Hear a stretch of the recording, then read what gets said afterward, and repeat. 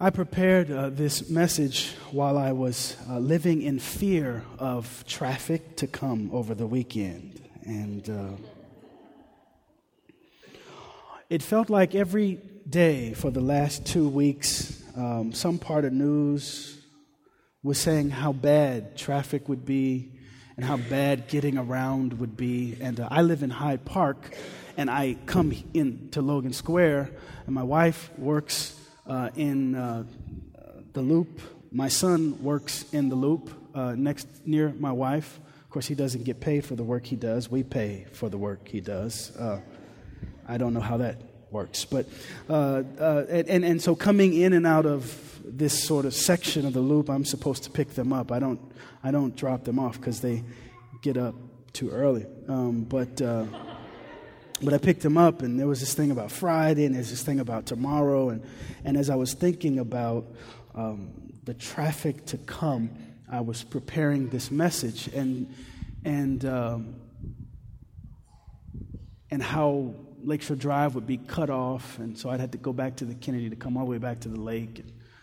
And this preparation this morning and before this morning really anchored me in something that I want to just kind of give to you, and maybe you can borrow from this. This preparation and my speaking today is an effort for me to find a route. To find a map, to offer a route and a map toward joy. And I'm taking and I'm serving as a break for the sermon series that we're in right now, but I think it relates, even though it's not a planned relationship, between what we're talking about in this newness of identity, this new you, this new me. And I think there is a place for us to think about joy when we think about what it is God is doing. And so part of my prayer for you and for us is that we will find a way to get to joy, find a way through the congestion of our lives to be filled with joy. I want you to read with me from Luke chapter 24, verses 44 through 53. Some of you have Bibles, and because your Bible is probably not as good as mine, that means you don't share the version I share. I want you to read from the screen. And so if you have your Bible, you're better than 3/4 of the folks in this church, because y'all don't bring y'all Bible to church because we have the screen. And so I'm glad you brought your Bible, and I want you to open it anyway. I just don't want you to read from it unless you have the English Standard Version, okay? If you have the English Standard Version, look in your lap. If you don't, look up, and let's read this together. Now, when I say read together, I mean we're going to read together. So lift your voice. Use the best voice you have to hear God's word for you, okay? If you need to clear your throat, go ahead.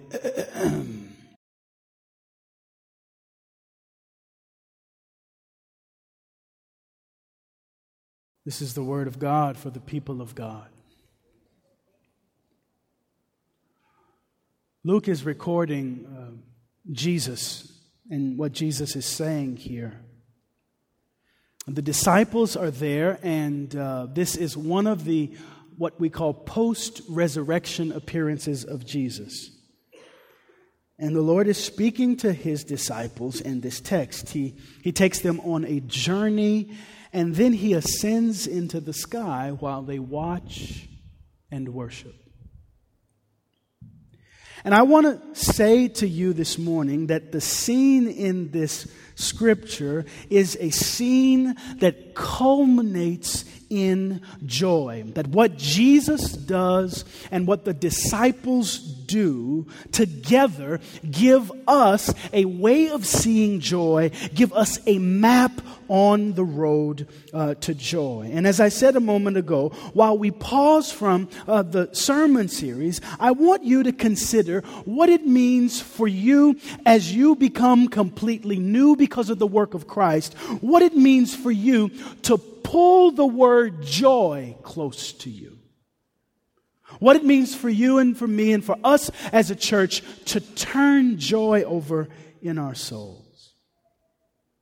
So imagine these disciples with Jesus. They have spent time with the Lord. Right before verse 44, they have had breakfast of broiled fish with Jesus, and they are there off near the water. The Lord has appeared to them before. He's walked through walls. The Lord has appeared to couples or pairs of people and small groups of people, as Paul records. And he comes to this group once again. And as he comes to them after his breakfast, he begins to give them a brief recap of their time together, of their life together. The scripture says, "Then he said to them, 'These are my words that I spoke to you while I was still with you, that everything written about me in the law of Moses and the prophets and the Psalms must be fulfilled.'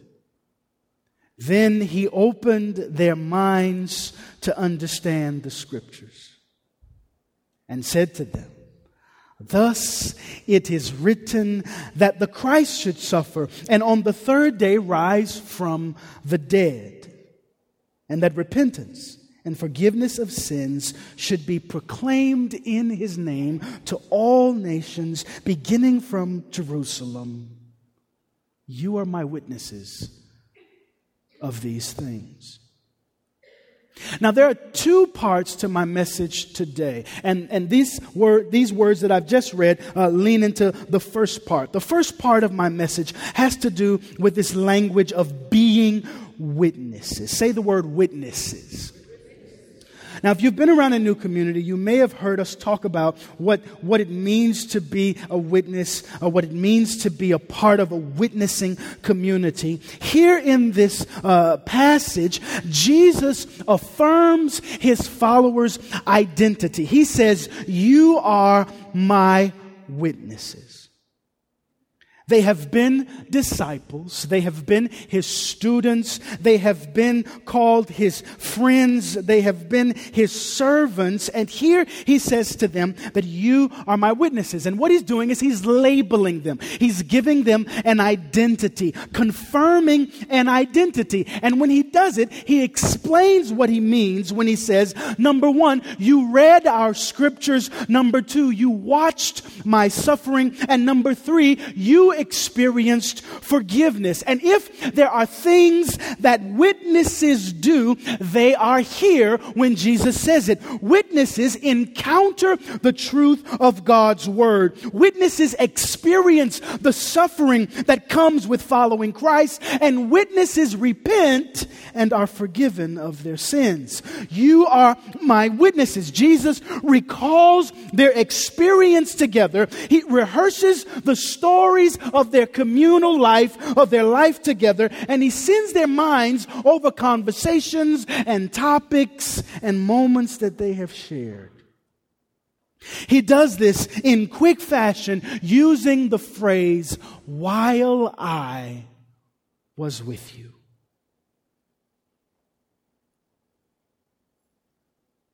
He says to them, "You have read the law of Moses. You know the law. You know the prophets. You know the Psalms. You have known of my sufferings. You have known what it is written that the Christ should suffer and on the third day rise. You have known that repentance and forgiveness of sins should be proclaimed." His disciples have personal experience with the Word of God, with the suffering of God, and with the love of God. God's truth, God's pain, God's heart. They know His word. When Jesus mentions Moses, when he mentions the law, when he mentions the prophets and the Psalms, they feel that certainty of those dangerous words welling up in them again. They know in their hearts what it means to acquaint with God's truth and God's pain and God's heart. And I can imagine that Peter, who is in this group, thinks through that crazy moment when he and James and John are on the side of the mountain, up on top of the mountain rather, with Jesus, and Elijah and Moses appear. You have known the law of Moses. I can imagine Peter remembering that crazy statement, that silly statement when he says, it's good for us to be here. Let's build 3 churches. One for you, one for Elijah, one for Moses. I can imagine when Jesus says, you have known of the prophets, that somebody in that number of disciples thinks back to that fiery-eyed prophet of prophets, John the Baptist, who stands in the desert and calls people to be baptized and to repent and be forgiven. I can imagine that when Jesus mentions the Psalms, that somebody in the disciples' number thinks back to that dreary day not too far past when Jesus stretches his hands on the cross and through thirsty lips says the words from that royal psalm, my God, why have you forsaken me? Jesus says, you know the Psalms, you know the prophets, you know the law. He looks at his witnesses and he says to them, everything written about me must be fulfilled. Now there is quite a lot that has been written about Jesus when he says this, and he knows it, and there is not just beauty written about Jesus, there is ugliness written about Jesus. There's not only greatness written about him, but there is humility written about him, and his disciples are listening, and these people who are listening to him are going back over their experiences, they're burping up breakfast, they're thinking about Jesus and thinking about what he's saying, thinking about all of the things that have been written of him, and he is saying, you are my witnesses. If anyone gets the essence of what I am about, if anyone gets the good news that I embody, it is you. If anyone is suited to deal with the suffering that is to come, it is you. If anyone is prepared to handle the struggle and the worry and the questions that come, you are. And New Community, my question for us is this true of us? Can we claim the language of being Christ's witnesses? Can we, who are called into this community called the Church of God, the Church of our Lord, can we own these words of Jesus? Have we worked in our souls the Word of God?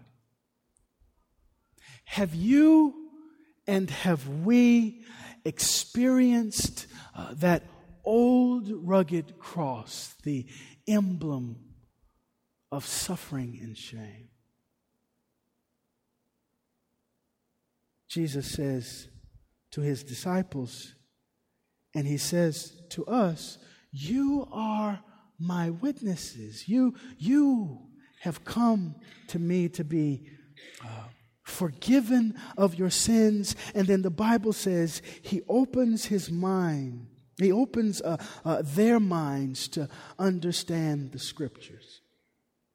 And this is the part of the passage where I start to hate the disciples a little bit. And maybe this is just me. I start to get a little envious of them because Luke says that Jesus opens their minds to understand.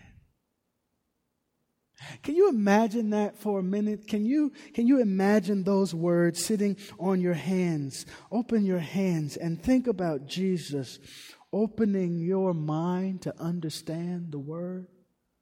I don't like the disciples when I read this because there's a movement. There's a movement in me of jealousy. I have this bitterness for Thomas and for Nathaniel and for Matthew and for John, and I think that if there is a place I would rather be, I love to trade places with them when Jesus opens their mind to understand.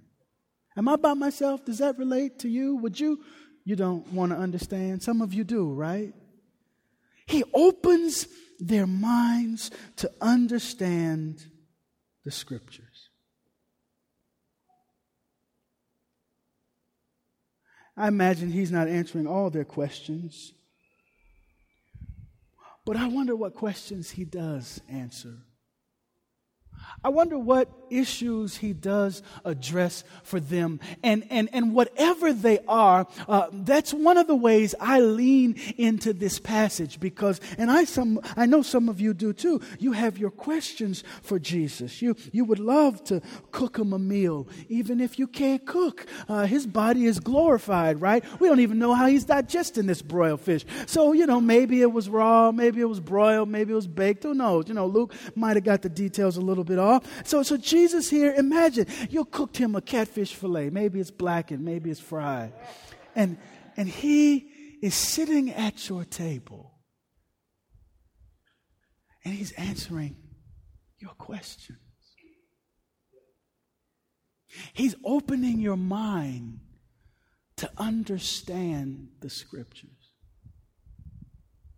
And maybe this is just a prayer for some of us this week to pray. God, can you do for me what you did for them? God, can you open for me what you opened for them? I am envious and I'm glad to admit it. I am jealous and I'm happy to admit it, that I want to understand something.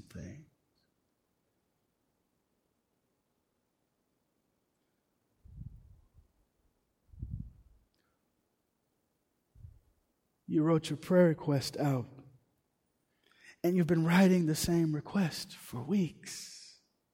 Some of you didn't even write it because you've been writing it for weeks. Maybe your prayers can be the questions that you said, Jesus, can you help me understand why I'm still praying about the same thing?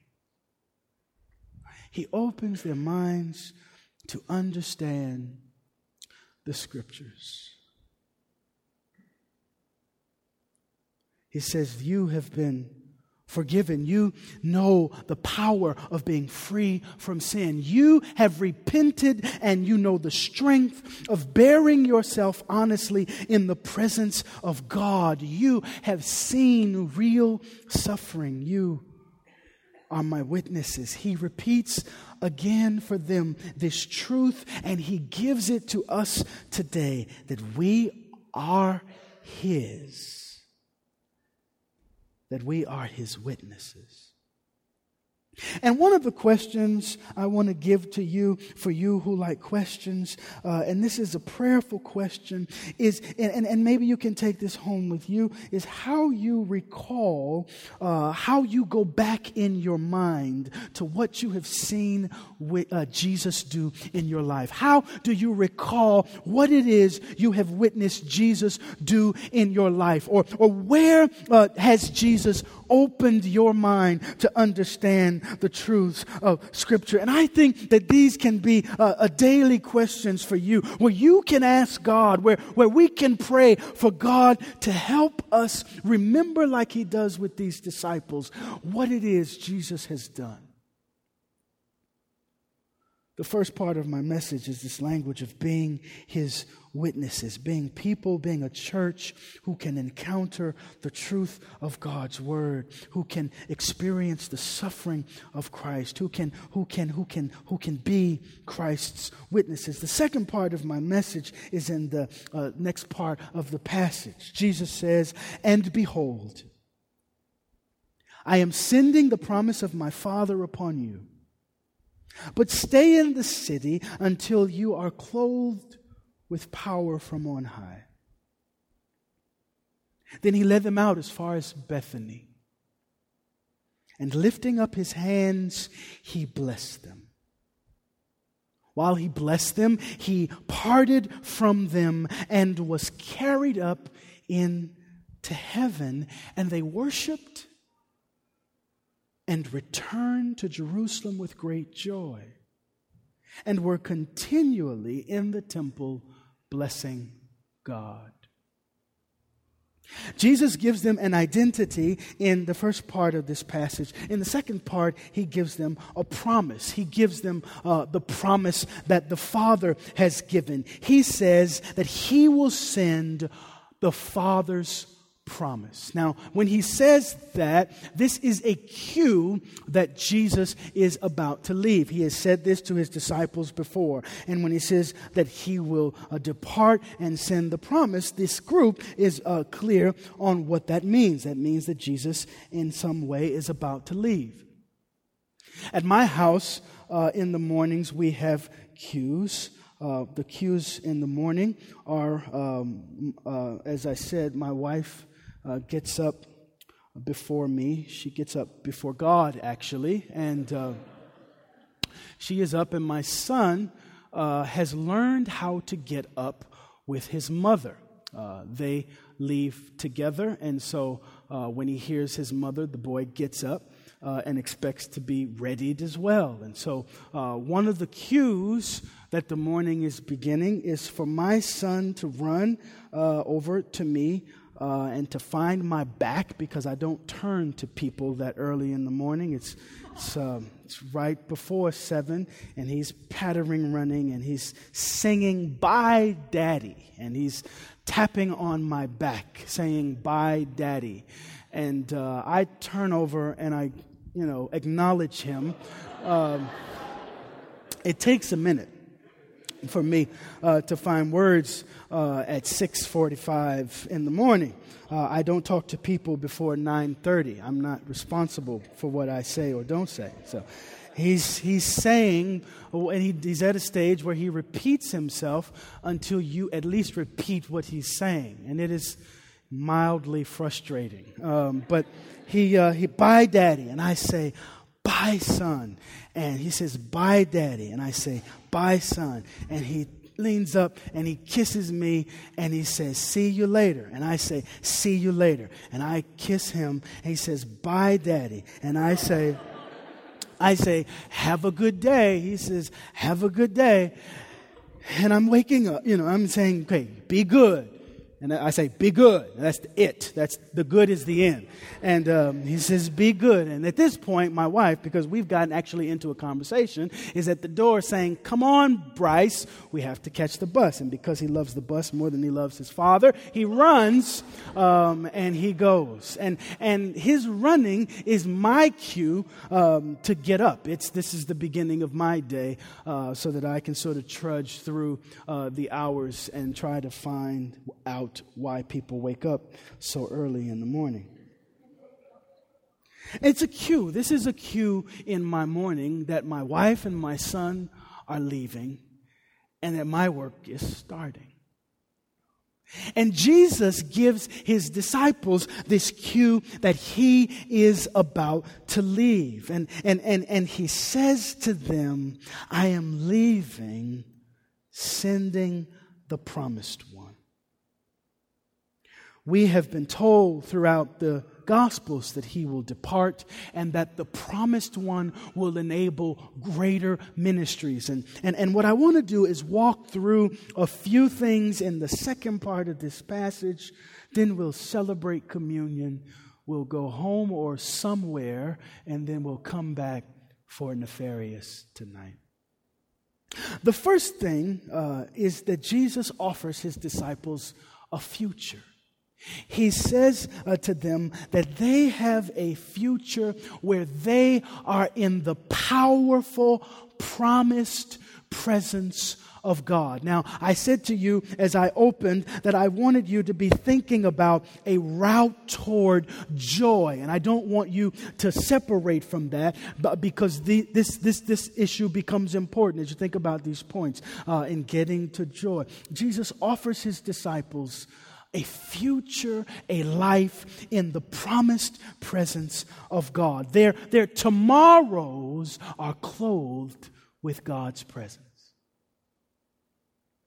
Now be thinking as I talk what that means for you, what it means for your later, your tomorrow, to be clothed in God's presence. Jesus has called them witnesses, and that is a kind of identity or baptismal identity. He brings them into His community. He brings them in, calls them His own witnesses. He tells them that they are forgiven, that they are cleansed, that they are changed, that they are His witnesses. And what we see is that their identities as witnesses can only be fulfilled with the giving and getting of God's Holy Spirit. They are His witnesses, but He must send God's promise. In other words, their being who Jesus has called them to be is based upon the gift given or sent from the Father. God keeping His promise would enable them to be who they were called to be. Jesus says to them, don't leave the city until, as the NIV translates, you are clothed with power. Some of you, when you come forward for prayer at the end of service, you need to ask some of our prayer ministry to pray for you to change clothes, that you might be clothed with power. Some of you, when you get ready to come for communion and you're in line and you're singing or you're meditating or you're quiet, and when you take the bread and you dip it in the cup, you need to ask God to change your clothes, to clothe you with power, to give you a future that is filled with the powerful, promised presence of God. When you think about your future, when you think about your tomorrows, do you see a future that is more filled with God or more filled with you? Think about that for a minute. When you think about your life and the life you're living, is your life a life filled with more of what you want, more of what you need, more of what you desire, more of what your plans are? Or is your future filled with God's presence?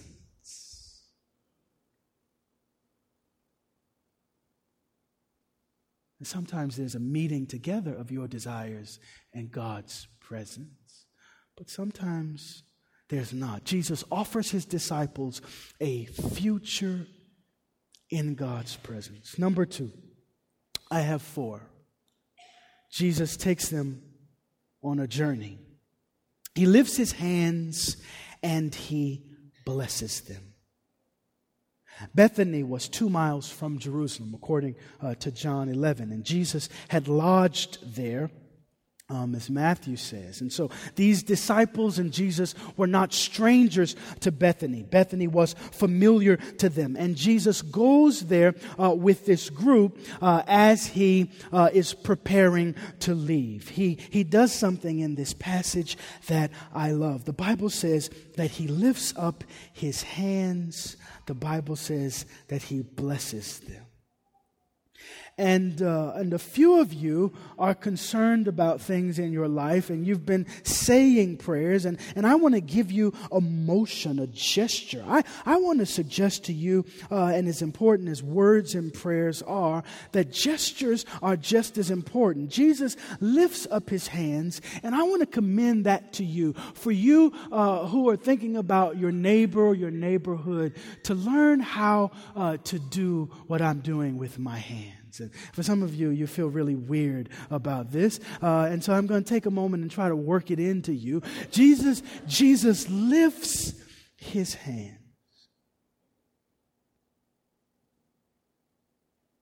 He doesn't lay His hands. He has done that. He has touched His disciples. He here just lifts them.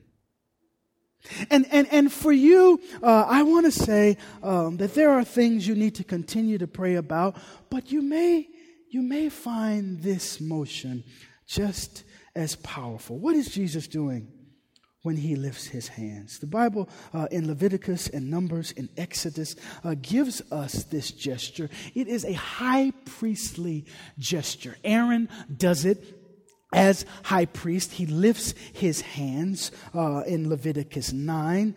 We are told that Moses does it in Numbers 20. And when Moses lifts his hands, he is lifting his hands. And the scripture says, as long as his hands are lifted, Israel, who is in battle at the time, wins victory. And the Lord here in Luke 24 is drawing upon this rich and full history that his listeners will appreciate. They know the scriptures, as Jesus has already said. You know the law of Moses. You know the prophets. You know the Psalms. So they are acquainted with Aaron in Leviticus and Moses in Numbers. They know what it means for the high priest to do this. They know that uplifted hands somehow has meant Israel's victory.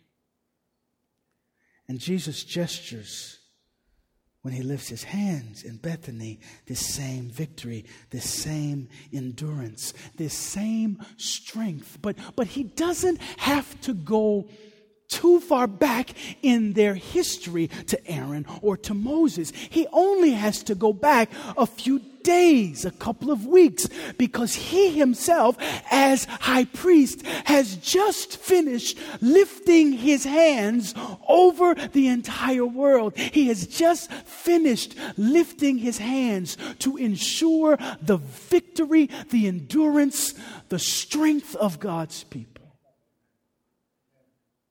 Oh, you're not happy about that. There's a little man in me that when I think about that, the man is jumping, and I'm holding him I'm holding him in me right now, because the little man is saying things happen when Jesus lifts up his hands. That when Jesus does this, he is doing something over things like death. When Jesus extends his hands, he extends his hands over bodies of little girls that are trafficked, and he ensures victory and strength and endurance. Oh, it's too hot for you to say amen. Preach, Michael. You preach, boy. Preach.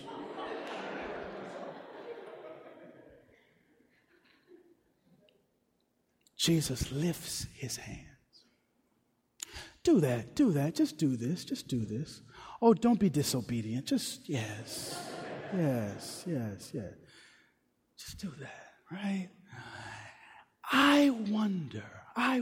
Oh, you're not tired yet, right? Come on. Oh, I didn't ask you to stand. I just said lift your hands. Now, while your hands are lifted and you are not Jesus, no matter what your friends tell you, you're not Jesus. But I wonder if your body right now can remember what it means for Jesus to lift his hands over you. What would it mean for Jesus to give you strength and endurance and victory? See, your body right now is doing what your soul can't always do. It is becoming a magnet for strength.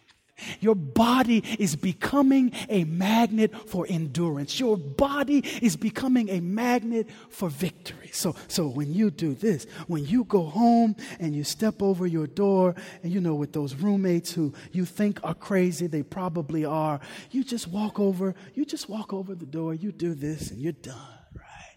This is victory. This is strength. This is endurance. Put your hands down. You go to work later today. You go to work tomorrow, and you just walk in the parking lot. You lock your door, and you have that conversation, right, with that friend who you don't know what to say to. And before they come to the coffee shop, before they get to the table, you have your cappuccino in front of you, and you have to make it big.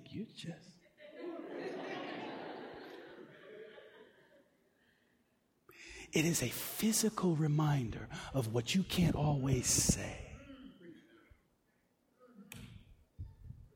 that Jesus is doing this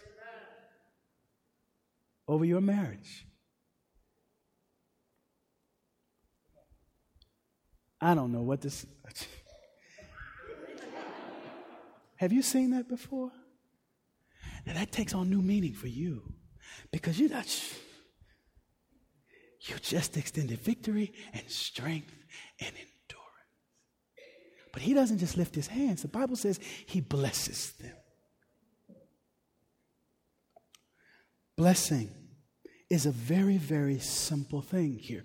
What Jesus does is he tells his disciples good things that are true about them. Jesus blesses them. He tells them good, truthful things about them. Now, this is a stretch for some of us to do, because there's a lot more to say about some of us than good things. Jesus can tell a whole lot of truths about these disciples. And he has all the facts on you too, right? And this passage comes along and says that Jesus, who knows all, who sees all, when it is a critical moment right prior to his departure, he entrusts the future of the church in the hands and hearts of these people. And what does he do? Does he go down the list of instructions? Does he say, Peter, you still have that character thing. James, you need to really pay attention. What does he do? What does he do? He says good things that are truthful about them. And I think we get the bad things. I think we necessarily hear the bad things. Thank God for conscience in the presence of the Holy Spirit that will convict us of our sins. And I don't think we will ever really flee from the truth that is bad. But sometimes I think we have trouble hearing the blessings of Jesus. The good things that are true about you. I don't want to overestimate your sense of self. But it is never right that you are not blessed. See? And yeah, you need to hear, and maybe in the tone of your wife, your husband, your girlfriend, your buddy, how sad you are and how bad you are. And maybe God will speak through them. But who's speaking good, truthful thing? Who's the voice of Jesus doing that? Number three. Jesus leaves and they worship. Augustine, that African bishop from the early days of the church, says that the disciples confirmed their faith by looking at Jesus and by touching him. And Jesus here is with this crowd of disciples, this group of disciples, and their faith is being confirmed as they worship Jesus. They have seen him, they have touched him, and he departs. However he does, he ascends into the sky, and I imagine these disciples are singing. I imagine them yaying. I imagine them yelling. I imagine them weeping. I imagine them calling. And I think every sound is a sound of real worship.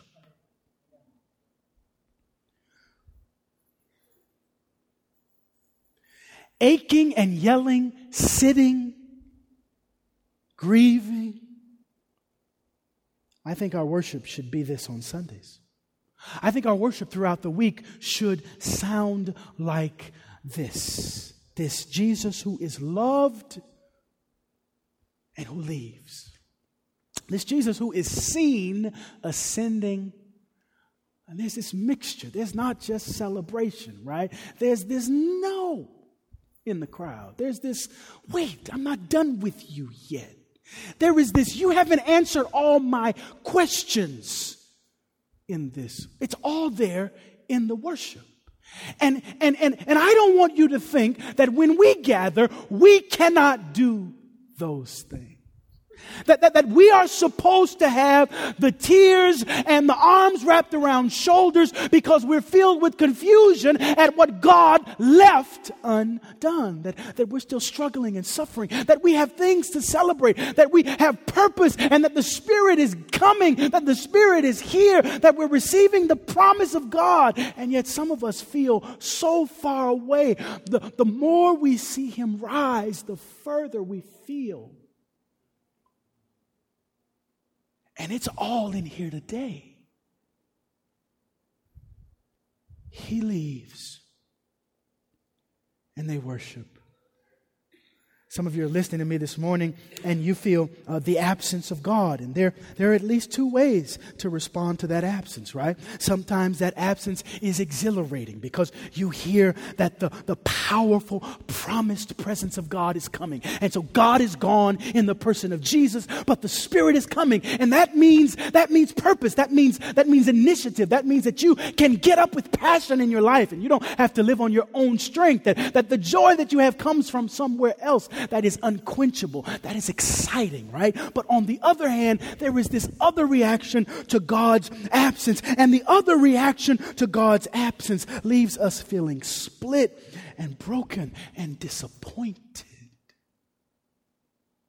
Because Jesus is gone. And still the disciples worship. And I want to say, New Community, that worship is orienting activity. That worship orients them toward God and away from themselves. That worship does not look over their lives. It looks at and through their lives to another life. That worship is the thing we do that looks at our lives in the context of God's life. It's like if I were over standing up and at this screen and you would see me, but you would see the screen taking me in. You would see the screen longer and larger and taller and wider than me. It is my life in the context of something bigger, something larger, something greater. Worship, when it is true, does exactly that. I am struggling. I am suffering. That is true. My life sucks. And yet my life is in the context of God's life. Number 4, y'all still awake?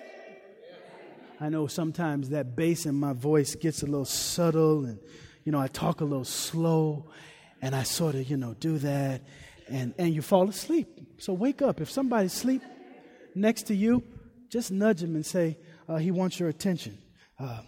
Last point. They returned filled with joy. The response of people who live in community with Jesus is joy.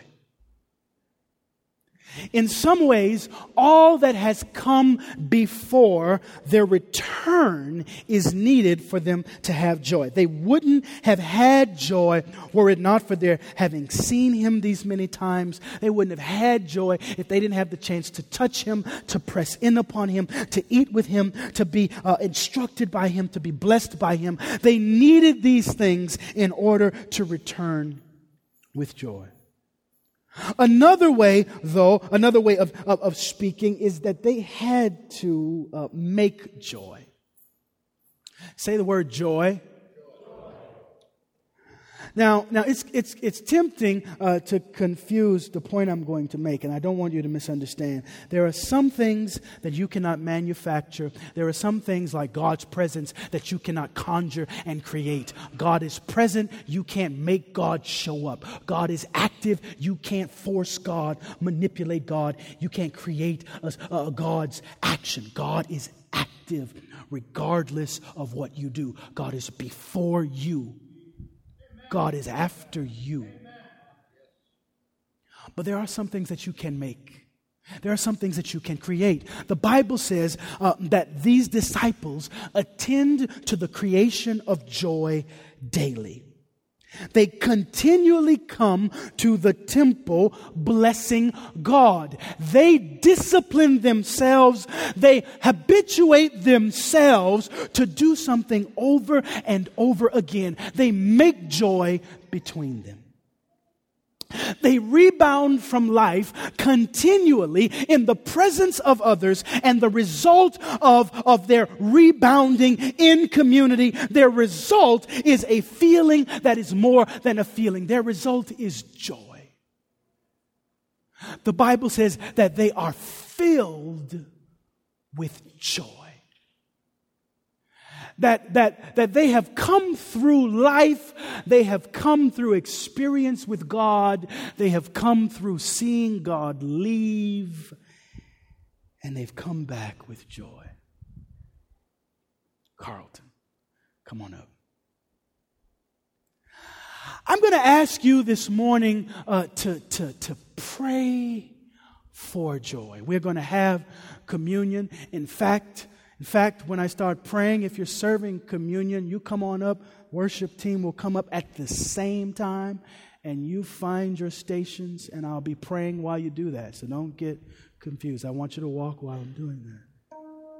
But I want you, church, to look at your life this morning and to pray for this filledness from God. I want you to look at and beyond your sufferings with Christ. I want you to look at and beyond them and to pray for the Holy Spirit to clothe you with power, to fill you with joy. Do you need a way to pray? Breathe in, clothe me with power. Breathe out, fill me with joy. You can do that in a breath. Clothe me with power. Fill me with joy. Bow your heads. Let's pray that God would not just fill us with the bread and the cup, but that God would fill us with immeasurable joy this morning. Let's pray that God would fill us.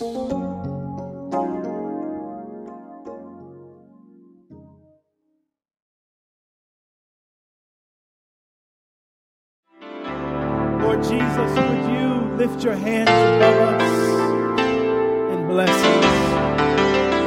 Would you do for us this week what you've done in Luke 24 with your first disciples? Would you lift your hands over our lives? Would you lift your hands over our lives when we can't see your feet, when we can't tell where you're going, when we don't know what you're doing? Would your hands be lifted above us? And would you speak blessings, good things that are true in our ears throughout time? And may you find us speaking words back to you of worship. And may you take joy in what you hear from us this week. We ask these things in the strong name of the Father and of the Son and of the Holy Spirit. All of God's people said amen.